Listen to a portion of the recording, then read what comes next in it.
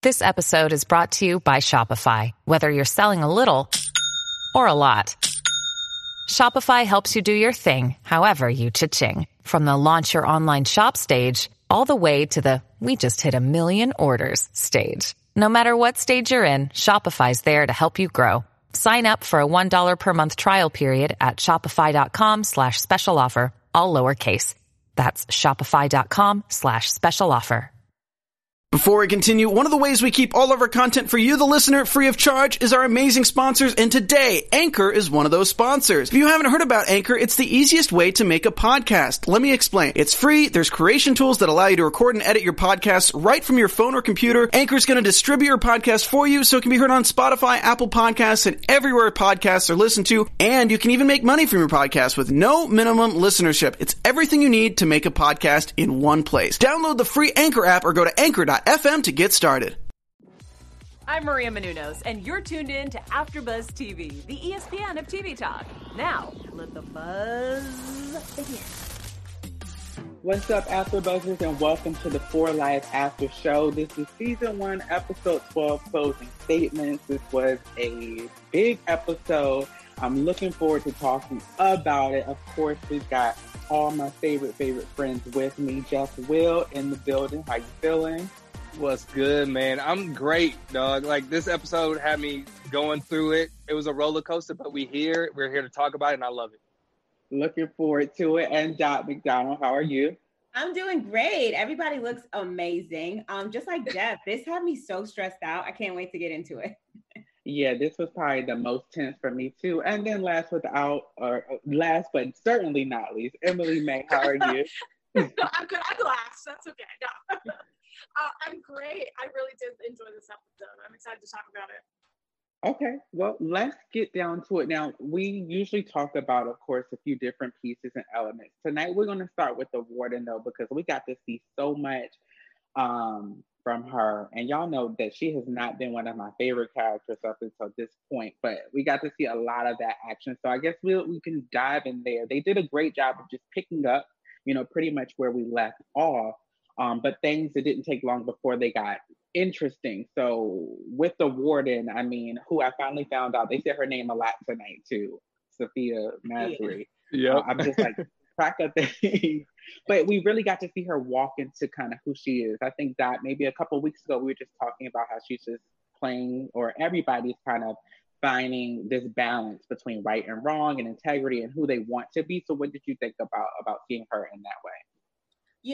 Seeing the warden tonight really just made me so impressed at where her heart is. We've been kind of figuring out what her motive is all throughout, and this episode really tied everything together. She was really always about her reforms and really trying to treat the prisoners as human beings. And of course, there were moments in which things got tricky and she had to make tough decisions, and on our end, they looked kind of shady. But the way she held it down for Aaron, and the way at the end of the day, she still was trying to make sure that the changes she made in the prison were still there, even if she wasn't there, just was so profound and really showed us that she cares about the prisoners more than she cares about herself.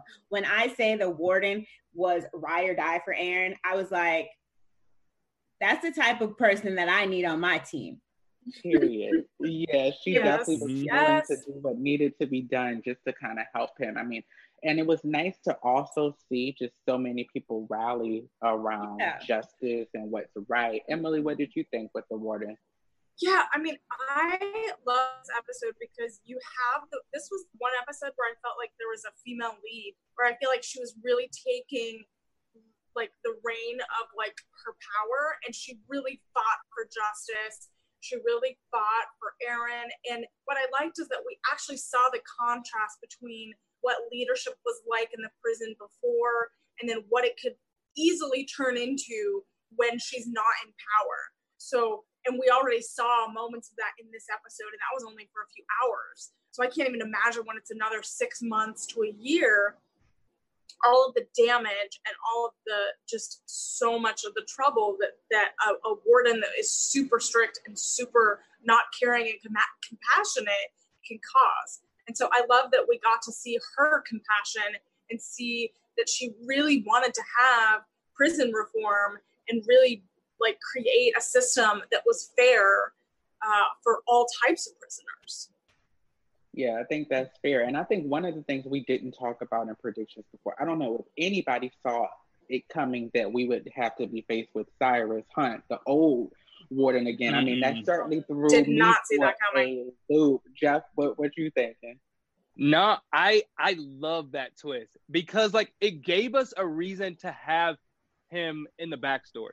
You know what I'm saying? Like, yes, we needed a previous warden before Masri, but to have him as such a predominant character in the throwback or the previews or whatever, and to be in this episode as a predominant a-hole, kind of like strict, kind of like I'm gonna do what I want. This is my authority.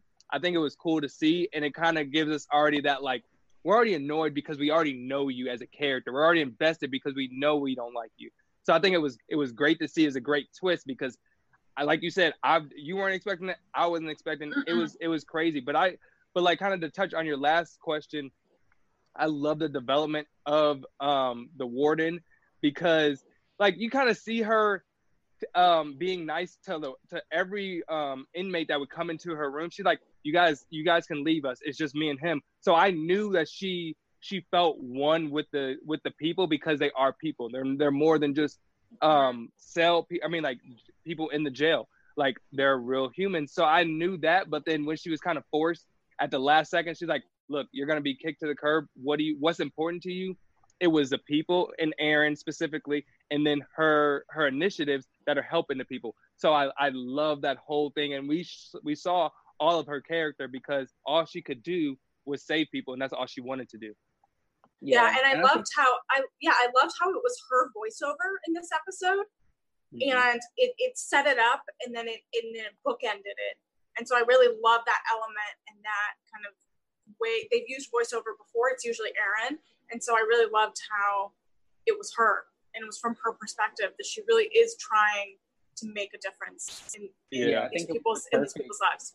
It was the perfect narration. Just, of course, we all have been anticipating this retrial and getting there. So for a second, it was just like, oh God, are we never going to get there? We got to go through something else. But I think two other things that really helped me to just see, and I think the show just continuing to show that prisoners are people. One is if you see people hurt people always appear to be human and people. So we got to see that tonight.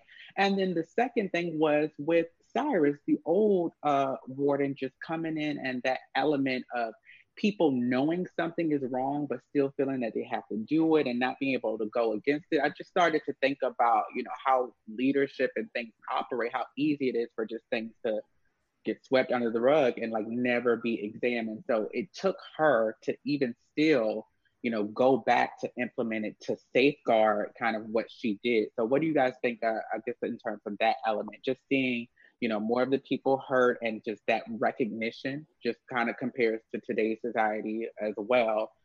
And then the second part, just about people who see stuff that's wrong, but whose responsibility is it? You know what I mean? To make the difference. How do you get to that point?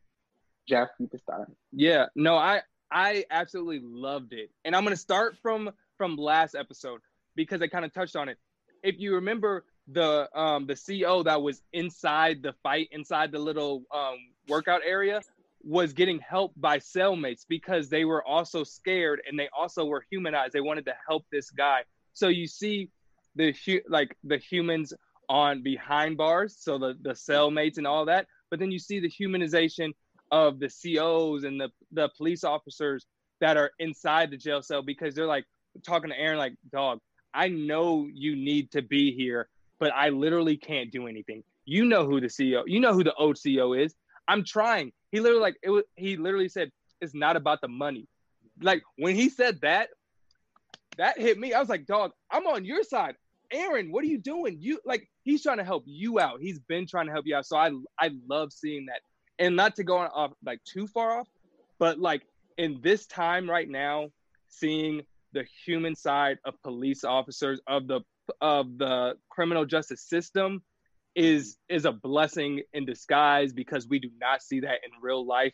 and in the news. I know there are real good police officers and people in the jail cell and everything, but we don't get to see that enough. So seeing that in this episode, it was a blessing. Absolutely. It was icing on the cake for sure. What about you, Dot? Yeah, I think one of the moments that I really, got to see the humanization of the prisoners is when after the fight, all the chaos was happening and all their family members were lined up outside. And it's like, we're watching this show and we are seeing prisoners and we see them for what they've done and the power that they hold. But on the other side, there are families, brothers and sisters that are sick and worried to death about the possibility of their loved one be hurt or harmed. And when you ask the question about, who did wrong, I also, on the flip side, really got to see why some people are hesitant about making reforms, because in this situation, although all those things are good, and I think they all have good intentions, switching and altering and giving a little bit of freedom could turn into this huge fight that we had in the gym. So even though the old warden's approach is really harsh, this kind of gave me that little inkling of understanding why they may just stick to the book and just stay straight across, because they want everybody to be safe, including themselves. They're like, I'm not here to help them. They did wrong. They're doing time. I'm here to implement order, and that's it. Yeah, that element of fear kind of gets in the way of people really being true activists or kind of leaders in the reform. What about you, Emily? What did you think?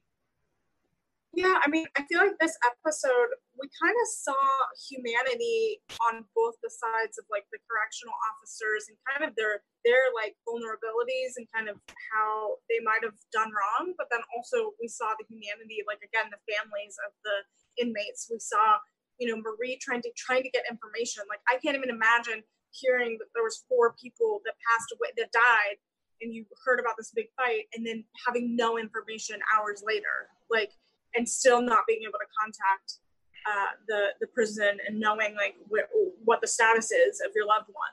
And so I feel like this episode, especially there was some correctional officers, I forget his name, but he went and talked to like the old warden who kind of took over. And there was that kind of conversation where it kind of went back to the status quo of like, all right, if you do something for me, I'll hide this. And there's like that kind of blackmail kind of thing. And it felt like we didn't necessarily we don't need to have that. Like I liked the current warden's way of doing it, where she was compassionate and making reforms that are not only good for the correctional officers, but good for the inmates. And so I felt like there needed to be a scrubbing of like these kind of prison politics, because it's causing more damage and harm. And that's kind of how this whole fight, which we're seeing the ramifications of it in this episode, that's how that whole fight happened, is there's politics, and the COs kind of had some behind the scenes stuff to do with it. So yeah, it's very complicated, and it's very unnerving and I got you. And I think too, just kind of continuing on with humanity and just some other elements in the show that we got to see, or just in terms of every person kind of has the ability to impact and make a change. Now that CO, I don't think they said his name. We have trouble keeping up with people's some names. But the good thing that we got to see from him, not only did he go to hunt Cyrus, the old warden, and fess up based off of his experience and what he believed, but even when he was like, okay, well, I'll bury it, but you're mine now, he still then did go back and speak to Masri, the current warden, and it still got out. So just kind of seeing how each person can be responsible and accountable for their own actions. Another thing that I didn't expect to see was CO Foster's suicide. I didn't think that he was going to, I never saw that coming. I thought, okay, well, maybe we will get to see him be accountable for his actions, because we got to see a lot of people talking about what he did, how he was wrong. But then when he went and got the gun, I was just like, okay, I can understand it, I guess, but I didn't see that character would do something like this. Dot, what did you think about that? I knew that knew it was going to happen when he was home. I wasn't shocked because I think that Captain Foster, this entire series, has been just a loser, like just a loser overall. And I feel like he acted and behaved the way that he did in the prison because that was his way of getting power and getting some type of recognition, because he didn't get that in real life. And, you know, when his father, I think that really pinched him when his father said, we have the same name and now you just tarnished it. Hearing that from his father, it seems like there was something deeper there, something that I didn't even need to see, but just that he got that disapproval from his dad, just, I could tell that it devastated him. And I think, what other way would Foster go out other than a loser way? Like, that's such a, like, I don't see him owning up to his responsibilities, because this entire series, he's been putting it on other people. He's been lying. He's been going around corners. He's just is a loser, and losers don't like ever get what they have coming, because they don't win. They lose. They lose and lose. So he just needed to stay out of it. Yeah. I mean, I have to say, like, this episode, it was pretty traumatic, like pretty dramatic seeing this moment with him committing suicide. But this episode did a good job about leading his emotional state up to that point.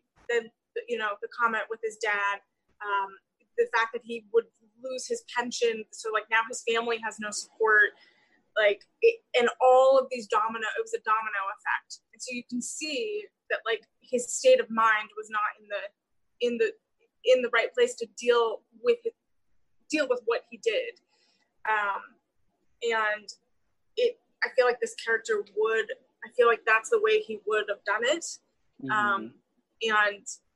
But it was still like jarring to watch that. It was a lot. Yeah. And that's fair too. And I'm going to ask you too, Jeff, while you answer, because Dot, you did make mention of the element of his father. Now, I feel like in terms of character development, they really didn't give us, like you said, it felt like there had to be something else there for him to have that commentary. We knew that he lived with him because he was in the chair across the room, but we really didn't get to experience or see, you know, how this relationship that appears to be torn with his father influences who he is. Go ahead, Jeff. I hated that little clip or like tidbit about his dad being in there, and this is coming from a person that shares the same name as my father. And like you said, I needed something. Why are you just coming here and saying, oh, you're tarnishing my name? Who are you? You're sitting in the family room with the like ventilator. You could barely breathe. Like, we never got anything as an audience member to care what you think. The only thing that I would have cared about is if he would have pulled like Marie's dad and said, you need to fix this for your wife. Now that's something I would have cared about. Him saying that you need to fix this for my name, you can kick rocks. I mean, at the end of the day, like, but like to Emily's point, I think it was so realistic because he was in the jail cell. He had spent 32 years there. He was trying to do what he needed to do. He got messed up with the wrong people because Cassius, he went to his parents' house or to his family's house and threatened his parents. Like, what can you do? It's easy to be a loser when you don't really have a choice. You know what I'm saying? Like, he kind of forced into some of the situations, not all of them. He was forced in some of the situations. And then to see him like taking off his jacket and realizing that he's not a police officer anymore. Mm-hmm. At first, I thought he was like, oh, so we're going to see him deal with like jail cell life, being a prisoner and stuff. And then when he killed himself, it made sense because the scene right before that, he said he doesn't have employment anymore. Like he's not going to get any money from his 32 years. No, he's not going to get any benefits or anything. So when he kills himself, he might get life insurance for his wife and for his family members, so they can still have something. So his wife can still have something, but him not being there. I mean, so it was a lot of emotion. Yeah, usually life insurance doesn't cover that. And then also just that's above my pay grade. That's what I thought as a viewer. I was like, if you don't get that, he's trying to think outside the box. Yeah. Right. Well, but what's hard is I wish he would. Oh, sorry. I was going to say, just seeing Captain Foster in prison for those couple of minutes or whatever, like, of course he's going to take his life. Like, he was going to die anyway because they were going to tear him to shreds. And he knew that. So it's like, which way do I want to go out? Do I want to do it or let them? Yeah. What's so hard is like what I was thinking about after this episode and after he took his life is I was thinking if he just went to the warden and like fessed up and said, hey, I because even in the interrogation in this episode, he said, oh no, I didn't see anything. I didn't find anything when I was searching. If he just said, hey, I made a mistake. My life was threatened. My family was threatened. If he just went to the warden and said, hey, I did these things and I caused this mess. And hey, did the drug trade thing. And I feel like he would have been able to handle it. And I feel like people would have helped him. But this is more dramatic. Right. Yeah. And I mean, like the difference as well in terms of, we talk a lot about integrity. Some people have it, some people don't. It's all human nature, and we get to see both sides of it. But it's easy to look and see like, oh wow, there is a way out of this. But for somebody like him, even that's not a way out, because you still have consequences that you're going to have to experience and deal with. But I do want to go ahead and switch gears and jump into Aaron, his life on the inside, because they created so much anxiety in my spirit. I mean, just going back and forth. We knew he had a concussion. Then the warden had did what she needed to do so he can get transferred. And then the old warden had him transferred back. And then it's like he's going up, he's in solitary. And I'm just like you said earlier, Emily, just the amount of trauma that everybody experienced this episode, particularly his character, and just still have to figure out they have enough oomph in you to kind of make it into court and do well. So I really started to feel for Aaron. And, we've seen him over the course of 12 episodes. It's like, if we get down to that final hour, are you going to be able to pull it together, or is it starting to weigh down and against you? Jeff, what you think about what we got to see out of Aaron tonight? It was great. Like the acting, the emotions, everything was great to me, because I mean, like, he was the conductor of this roller coaster that I was on. I mean, from like first getting out of the infirmary with like the big gash and stuff, to like having the vision of his wife Jamal and his daughter and the future grandson. Like it was so much going through his mind, and we got to see all of it. It was so cool to see. Like, just even when he was on the bus, I was sweating because I was like, what's taking so long? And like, you could just tell, and like him like breathing easy when he gets out and stuff. Like we were with him throughout this whole episode, and it was great to see. But like, I have a question on one thing, because when he was puking in the jail cell in the first, and before he got transported, do you think he was puking because he was sick, or that he was trying to get the medicine out? Because he had talked about trying to get he didn't want to take the medicine so he could be good for the jail cell. But I was like, I didn't see him throw up again in the second half when he took the medicine again. So that's why I wanted to ask you guys. I think he was sick. Yeah, so he was puking because he got hit in the head and he had a concussion. And so that's one of the side effects and symptoms of a concussion, is you're going to throw up a lot. So that's how I took it.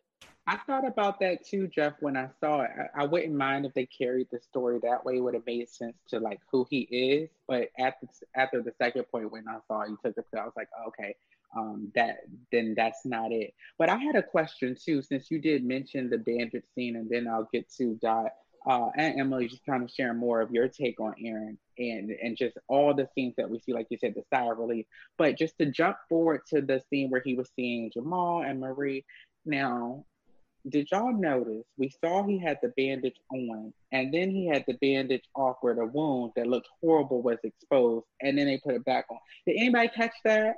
Did anybody? I was just like, okay, is there a reason?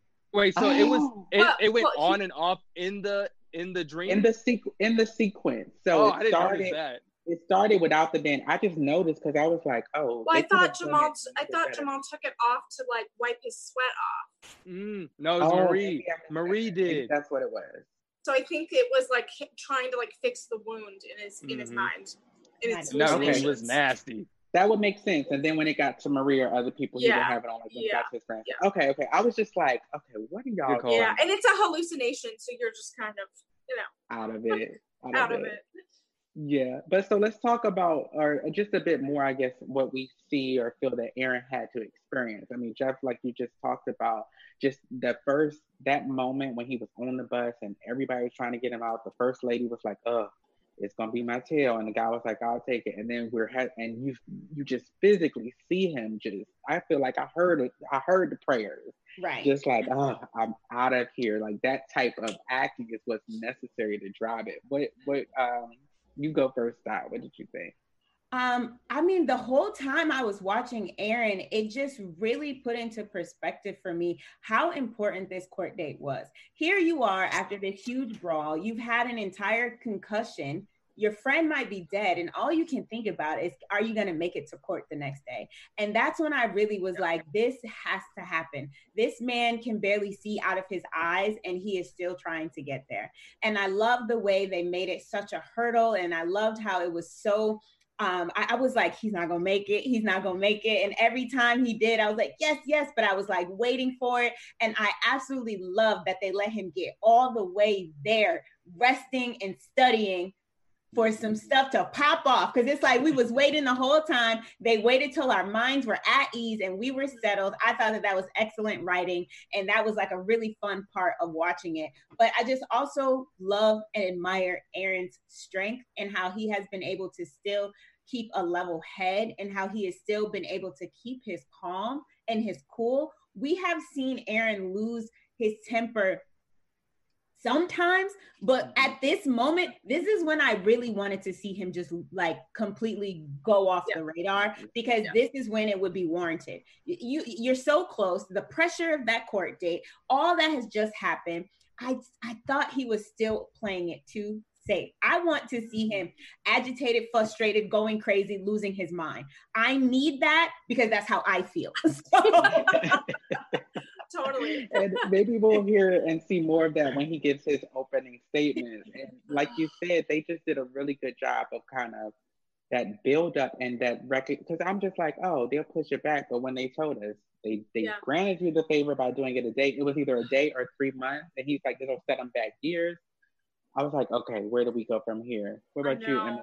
Yeah, I was so anxious as well with you, with what you guys said. Like, I was worried when he got sent back to the prison. He was at Rikers and then back, right? And I was so worried because he was not only battling his injuries and like he had bruises on his stomach and like I think he might have had broken ribs and stuff because he was having trouble breathing. I was so terrified that he wouldn't have like the mental capacity to go and like have his retrial and present and be the lawyer that we know he is. And I was so anxious that there was all these outside factors that were affecting his moment that he needed. And it could have, like Keith, you said, it could have been pushed back 3 years. They tried to get a continuance of 3 months, which you can't wait that long because lives are on the line. And I feel like this episode, like creatively and the arc and the suspense and how it was written was really well done. And I was like on the edge of my seat. I was like angry. And you're right, Dot, I feel like he should be angry. I feel like Aaron, the moment he should have been angry was when he was told that he was going to go back. That's when then he got sent back. To just be like, not like it was just too easy. He was like, y'all got the wrong person. Wait, huh? What? No, I think that is when I would be like, absolutely not. But then also you like, then they might like. That is with, A, I'm kind of out of it. And then B, he's been in jail for all these years. I think there's a amount of just knowing like how the game goes or, whatever. And then 2, we have to realize that we just got up into the courtroom. So I think we'll get to see a lot of that displayed in his argument and his opening statement. I'm hoping for some beautiful monologues and to say my predictions, but I think it'll be really good. And we'll get to see probably some of that challenge him as he tries to present his case and just continue to overcome what his body is experiencing. We didn't get to see a lot of factors outside his outside life. We saw Marie, Jasmine, Darius in the courtroom. One thing I wanted to make a note of is just how resourceful and resilient is Marie. It's like a Black woman, a Black mother. You tell me no, I got an idea. Come on and get dressed. We're gonna so find smart. out. The only person who knows what's going on. That's love she's right like, there. Yeah, that's she's like, love. She's like, I know how to get to the warden, and she's like, and then goes to like the campaign office. Like, who does that? It was brilliant. When she said that, I was thinking that she was going to go because she kind of has a relationship with the warden, but not the warden's wife. So I was like, oh yeah, she's not playing around. No, she was not playing no games.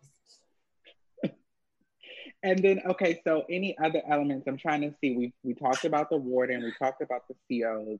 Now, that'll be prediction, just in terms of I'm trying to figure out what the new prison is going to look like, how he's going to experience it, because we know it's not going to be Masri, and it's not going to be Cyrus, because she's put down her foot, and her wife had told her it may come down to either your job or your reforms.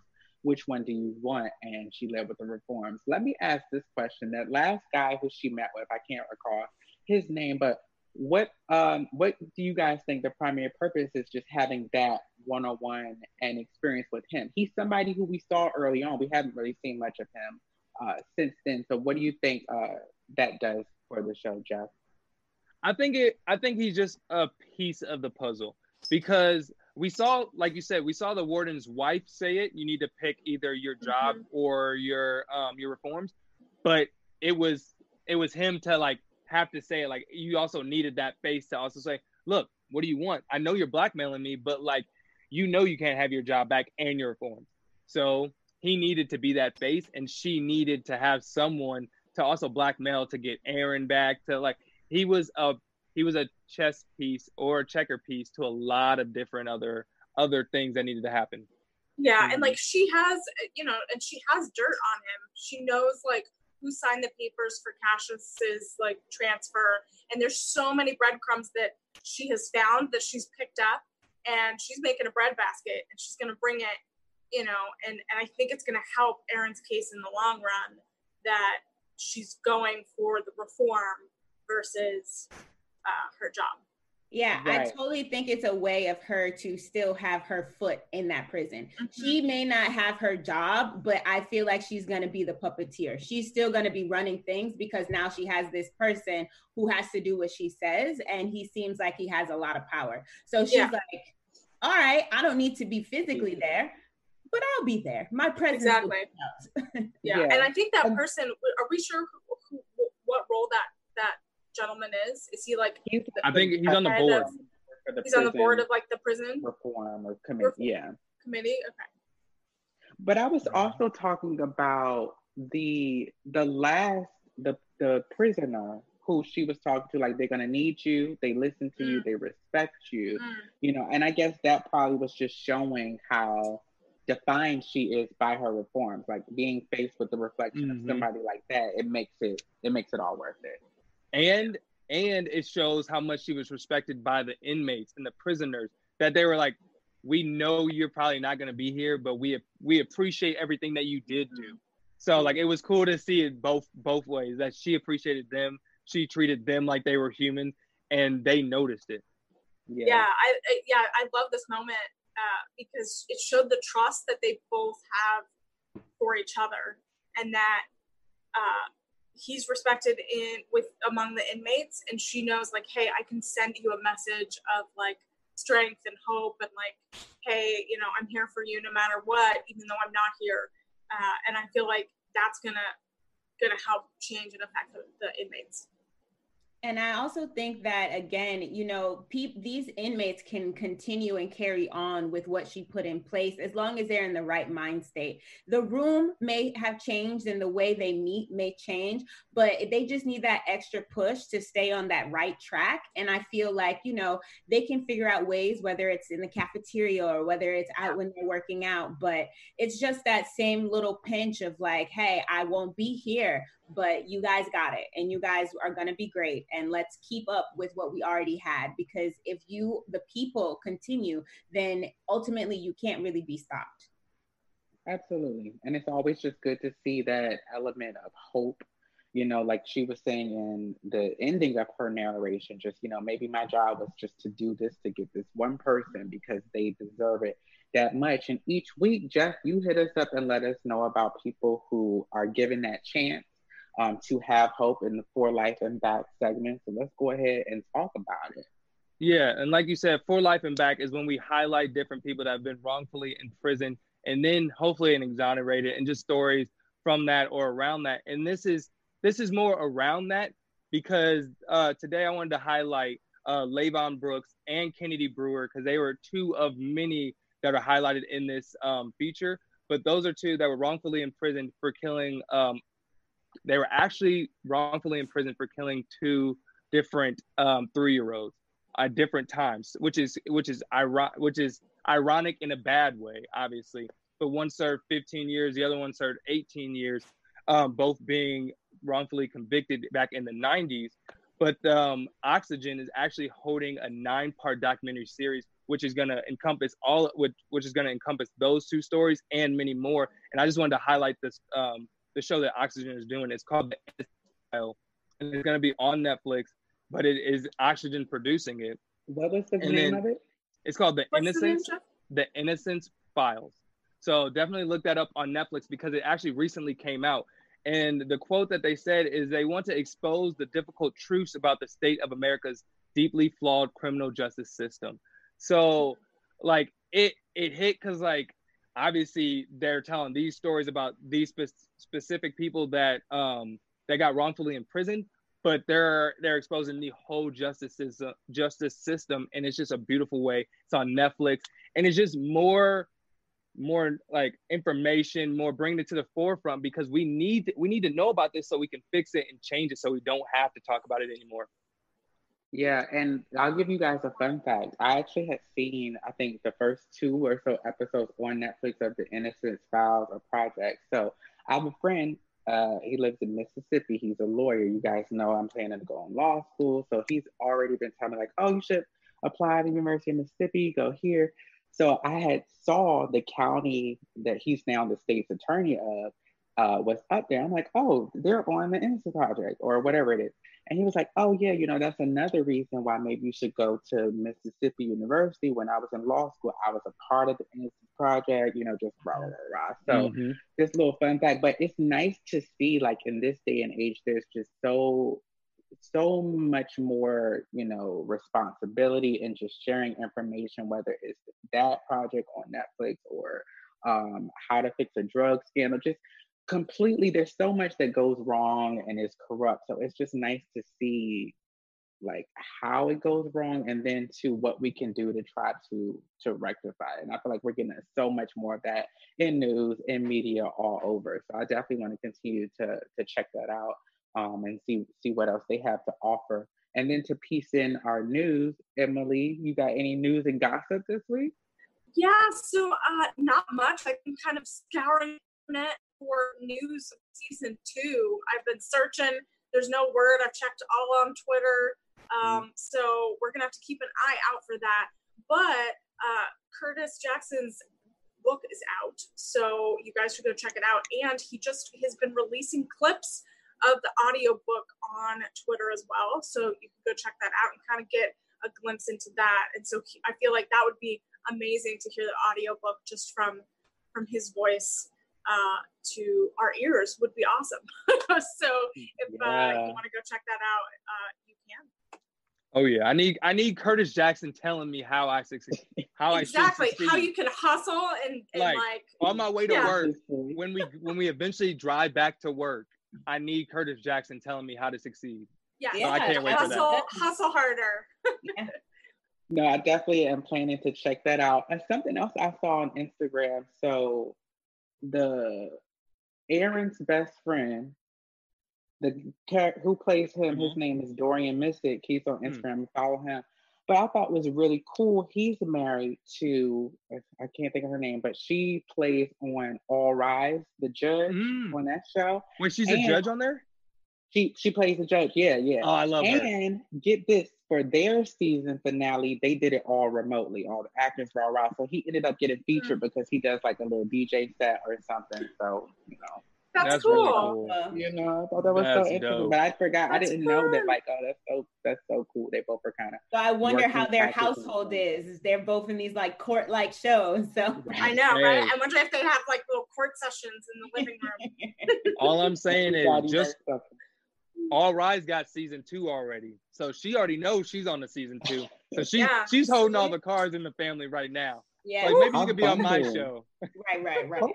Hopefully, you know, in the next couple of weeks, hopefully before, I always like to know before the season finale I or right know. around when it's coming back. I hate having to wait, but I just Yeah. wonder what's going to happen there. And we get the chance now to move into predictions, and we can start to figure out, do we think it's going to be a season 2, yes or no? And then let's go into what do you guys think we're going to see in this final episode. We know that Aaron is doing his retrial. What are they going to give us? Emily, you could start. Oh, me. So I think I want to see some dramatic action in the courtroom. I want to see some surprise witnesses. I think there's going to be some surprise appearances and testimonies that people we haven't heard from yet, but have heard of. I think, let's see. I think the warden is going to help out. What's her name again? I forgot. Marjorie, Sophia. Marjorie, yeah. She's gonna help out a lot. I think there's gonna be I think it's gonna be an episode where people are gonna like come together for Aaron. And I think there's gonna be people coming out of the woodwork to make this happen. I don't think there's going to be a verdict, but I think we're gonna get to a point where we feel some type of closure that he gets to be in a good place. Okay. And you think we're going to season 2? I feel like if they have a plan for season 2, I feel like I could see one happening. Okay. What about you, Jeff? First off, I definitely see there's going to be a season 2. I just want to know how they're going to incorporate Aaron with the jail cell now, because I assume after the first or second episode of season 2, he's going to get out. Because if we remember, this is an episode, or he is just trying to get his full case back. Like he is not, This is not his full case. This is just to get there. So they can't do all that in one episode. Yeah. So he can't get the retrial yet. So he is for sure going to be in jail through the rest of this season. Unfortunately, that has been my prediction. It's going to stay my prediction. And with that being said, I think it's going to come to a Marie and Darius. And I think she's going to be like, I'm in love with Aaron. And Darius, I don't even know if he's going to even ask, because I think he's going to know. Okay. I totally forgot about that. What do you think? Well, you guys know I was thinking that Aaron was getting out. And at this point, it's very clear and obvious he is not getting out of jail this season. So there will absolutely be a season 2. I don't know if they ever confirmed that Cassius and Jamal were dead. No, they're not. They're not. Because they said there were. Yeah, they said there's 4, so there's no word on if they're alive or dead yet. So my prediction is Cassius is coming back.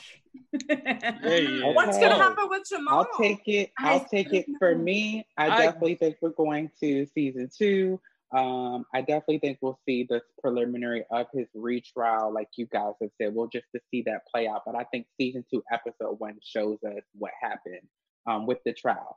That's what I think. I know we have so much more. I have so many more questions, but we're just about out of time. So as always, we can keep the conversation going, keep it alive and well all over social media. Jeff, what's your handle? At Jeff Will Jr. on all your social media platforms, especially the DMs. So I'll see you guys in there so we can continue that conversation. Died. I don't know if you're jumping in his DMs or not, but where can people find you if they want to holler? I'm staying far away from his DMs far away from mine. She's married. I am engaged, so stay out my DMs. But always ask me for questions at .McDonald's on all social media platforms. Emily, where are you at?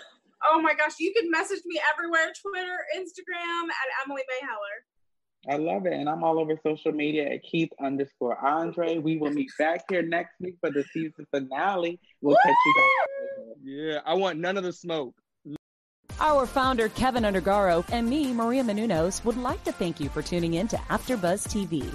Remember, we're not just the first, we're the biggest in the world, and we're the only destination for all your favorite TV shows. Whatever you crave, we've got it. So go to AfterBuzzTV.com and check out our lineup. Buzz you later. The views expressed herein are those of the hosts only and do not necessarily reflect the views of AfterBuzz TV or its owners or principals.